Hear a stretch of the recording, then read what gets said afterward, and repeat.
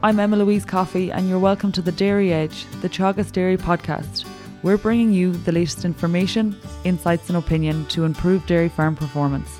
With grass growth almost doubling on farms in the last week, I caught up with John Maher to get his tips and advice.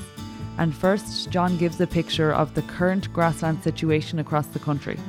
The grassland situation on farms across the country is actually very, very good. We have increased growth rates in the last week or so. And we know from the Pasture-Based Ireland data that the average cover on farms is close to 800. So there is a lot of grass there. Growth is very good. Ground conditions are excellent. So from a grazing point of view, things are ideal.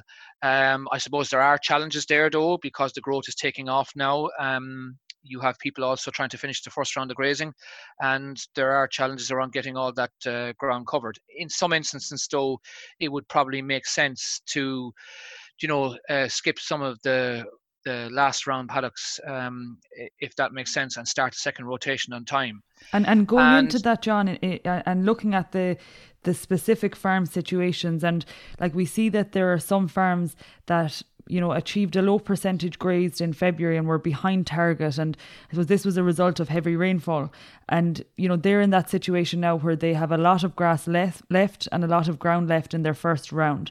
I suppose, what is your advice for them, and what's the key things that they should look at to make a decision in terms of whether they should skip paddocks or they should continue grazing first round grass? Yeah, that's the challenge, and you hit the nail on the head. What we need to do is look at three things, which are the cover of the first grazed paddocks that were grazed earlier on, and see where they are at. I'll come back to that in a sec. The second point is to look at what you're growing and what your demand is, and all indications are that growth is going to exceed demand for most farms. And the third thing then is for those who do a good job of measurement, is to walk the farm and measure the average farm cover. Irrespective of whatever happens, the more you walk the farm, the better decisions you will make. And the more you look at and examine the farm in terms of grass supply, particularly the first grazed paddocks, the first 3 or 4 of them, or fields, if they're indicating to you that they're ready to graze, then you have to heed that and basically start the second round, even though you may not have the first round finished. There are other indicators you can use. Pasture-based put up the growth rates for each province and for the country nationally. They project them for the week, they give them for the previous week, and we know that they're about to take off, and it probably will be well above average. So really, people have to, face the music here and face the fact that growth of grass is going to increase substantially in the week ahead, and has increased substantially in the week previously. And those indicators will tell you then that grass ahead of you is starting to take off. So therefore you must heed it and move into those paddocks that are ready for grazing, even though you may not have the first round finished. When you say ready for grazing, John, and you talk about a particular cover on those first paddocks, what sort of cover are you looking for? Yeah, look, it varies, but for many, that's somewhere around 1,200, 1,300. I'll accept circumstances where stock and race high might be 1,400, but when the cover is in that 1,200 to 1,400 bracket, you really have to be moving in and start the second round on the first 3 or 4 paddocks, not just the first one, the first 3 or 4. For some, because the way the spring came, they'll have a lot of paddocks at the same level, and you touched on this, Emma Louise. So you might have a lot of paddocks at 1,100, and you should also start, because by the time you get to the last one of those, they'll already be 1,400 or 1,500. So when the cover's at that level, right, then we have to move. For those who use the plate meter, like you're talking somewhere around 8-9 centimeters, you're really going to have to start back when the grass reaches that height. You have choices then for the paddocks you skip. Where there's excess grass in the farm. To me, you have 3 choices. I suppose, realistically speaking, some people will be worried that they don't have enough ground under them and bale those immediately and turn them into silage. Some will divert them to silage for early May, which has its advantages, because if you let the grass, if you top it up with fertilizer and let it grow for the next 20-30 days and bring you to early May, you will take out a lot of the grass that will have been deemed to go to seed head production anyway, and that has its advantage. And some are diverting those first round paddocks that are skipping towards main crop silage at the end of May. So you have 3 choices. You can do it now, you can do it early May, or you can do it, or you can take them out as silage then for main crop at the end of May. But the most important thing here is that you walk the farm and that a decision is made.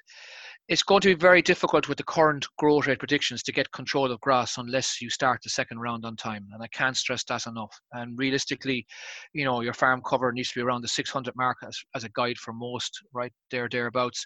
And if you're well above that, which pasture-based figures indicate currently, then action has to be taken to start the second round in time and skip some of these first round paddocks that are probably, awkward to get to, probably at the other end of the farm, right? Realistically have a very high cover in them, probably over 2,000, will be difficult to graze anyway. So it makes sense to divert those to either short-term or long-term silage. And looking at the options in terms of taking out ground in the form of silage, is there a preferred option? Like you've given us 3, bale now, take out and bale in early May or put into the pit.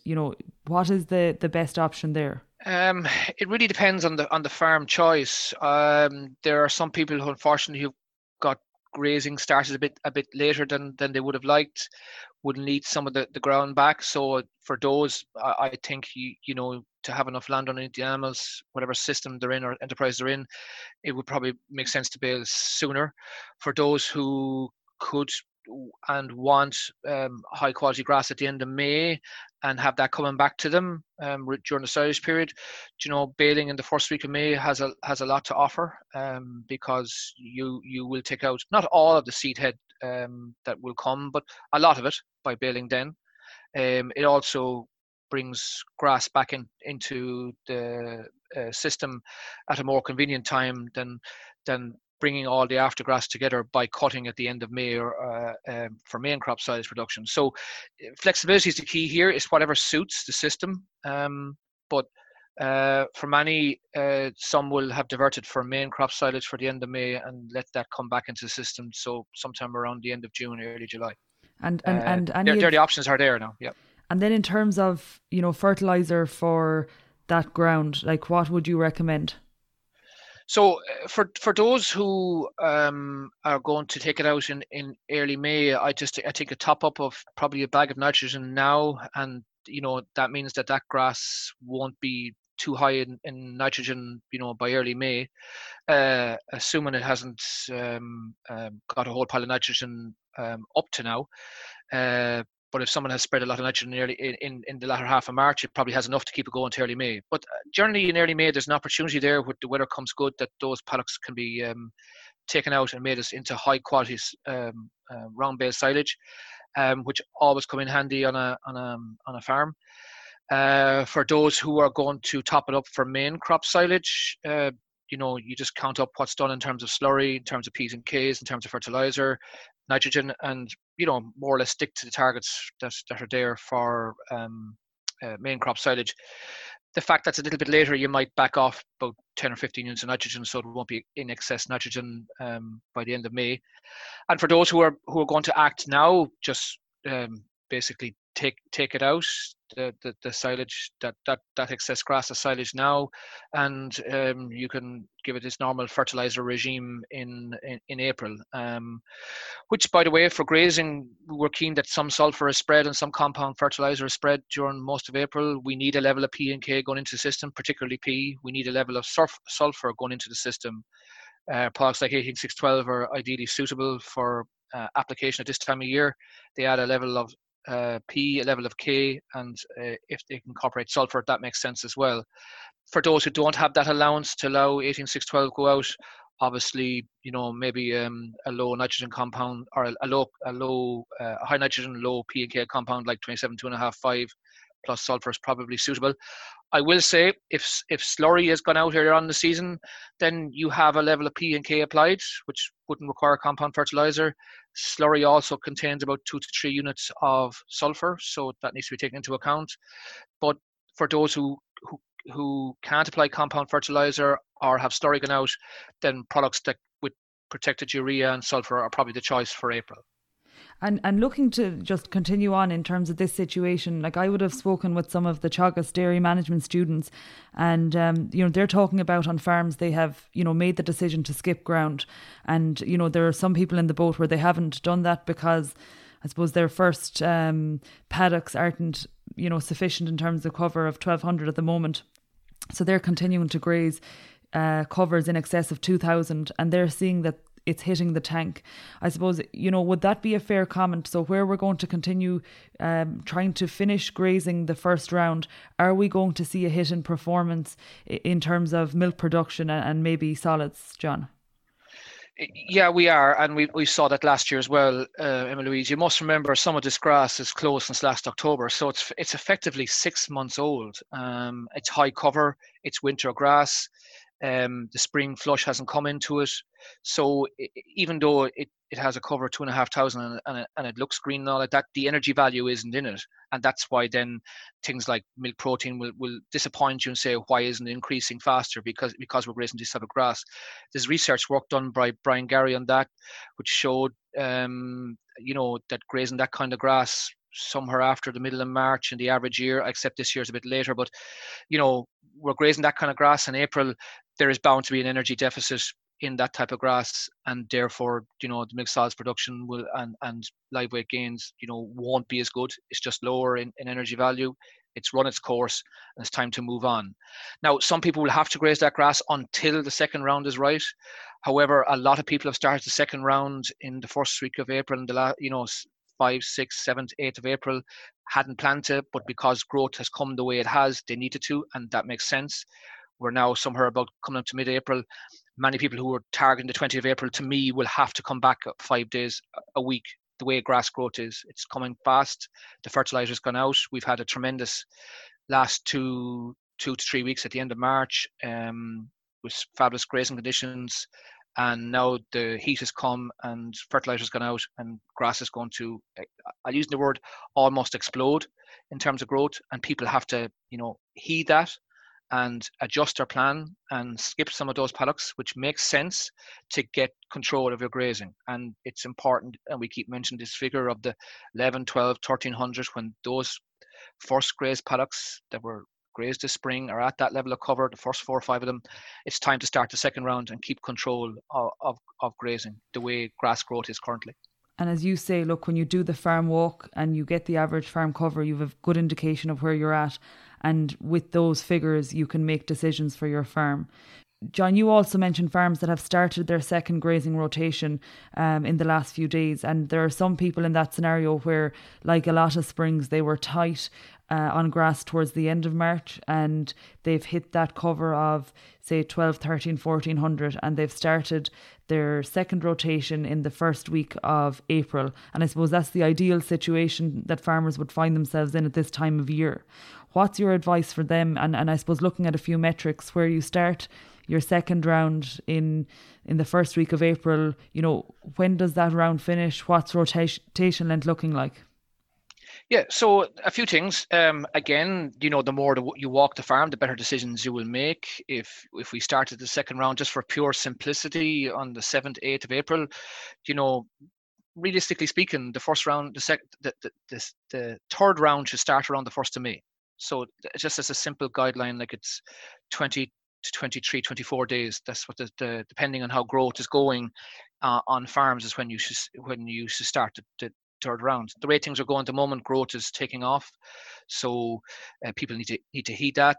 The target measurements are somewhere about 160 to 180 per livestock unit. So very, very quickly, if we target, for someone who's at 4 cows or 4 livestock units per hectare and they want 160 per livestock unit, you multiply the 160 by 4 per hectare, and that ends up around 640, right? So if we've somewhere covers around 600 to 650 from most farms, we will be where we want to be. The challenge is, as the pasture-based data has shown, is that the current farm cover figures are a lot closer to 750 and 800, not the 650. So this indicates to us that grass supply is in surplus, and that's why we tackled that earlier.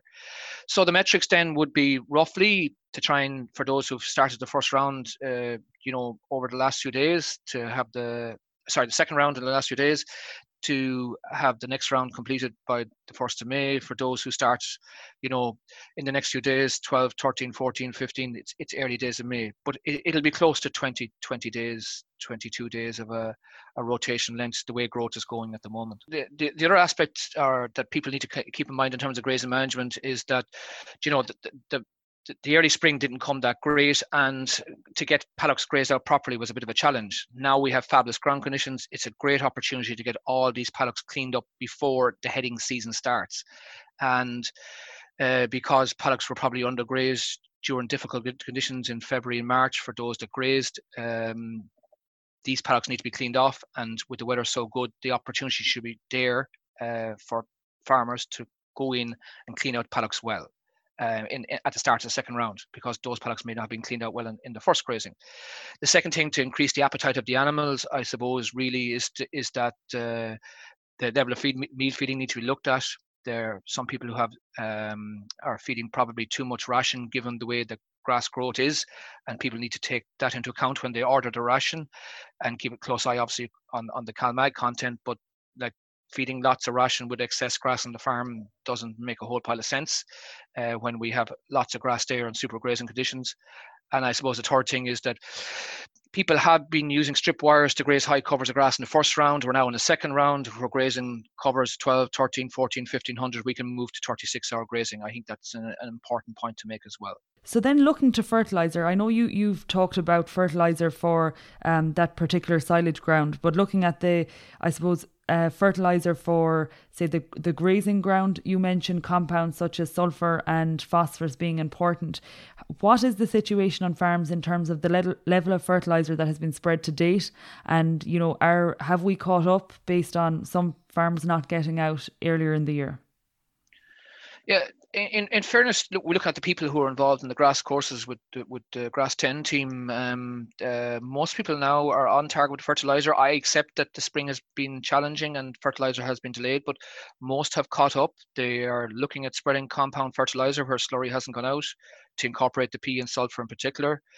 So that we know, it's clear for everybody, if you want to grow 14 tons of grass for the year, that requires the order of 15 to 20 units of P. That's what 14 tons of grass requires. It also requires about 20 units of sulphur. So this is the time to get P out, this is the time to get sulphur out, and to use a compound fertilizer that's appropriate for your farm and appropriate for the allowances on the farm. In terms of nitrogen then, the target is, roughly speaking, to have, for most farms, not all, but who are intensively grazing, want to grow that 14 tons of grass, and who are reasonably dry, is somewhere around 90 to 100 units out by the 1st of May. I accept that on the heavy land farms, things are a different story and are behind, and those targets are not as appropriate. For people who are delayed in grazing and delayed in fertilizer, if they have no fertilizer going out early, you adjust those targets for the 1st of May, and they're probably closer to the 60 to 70 unit mark by the 1st of May, because they've only got going recently. So it's a case of where you are in terms of grazing and adjusting your fertilizer requirements to that. However, I can't stress enough that compound fertilizer is probably a key for the month of April. And going forward then, John, looking into May, June, July, into mid-season, what is the recommendation for, I suppose, the amount of fertilizer we're spreading and the product we're using? Yeah, look, I suppose two things. The choice products would be protected urea, giving our challenges around greenhouse gas emissions and ammonia emissions, and our environmental sustainability. Probably with some sulphur in it. We need to have the order of 15-20 units of sulphur out by the middle of June. So people to keep that in mind.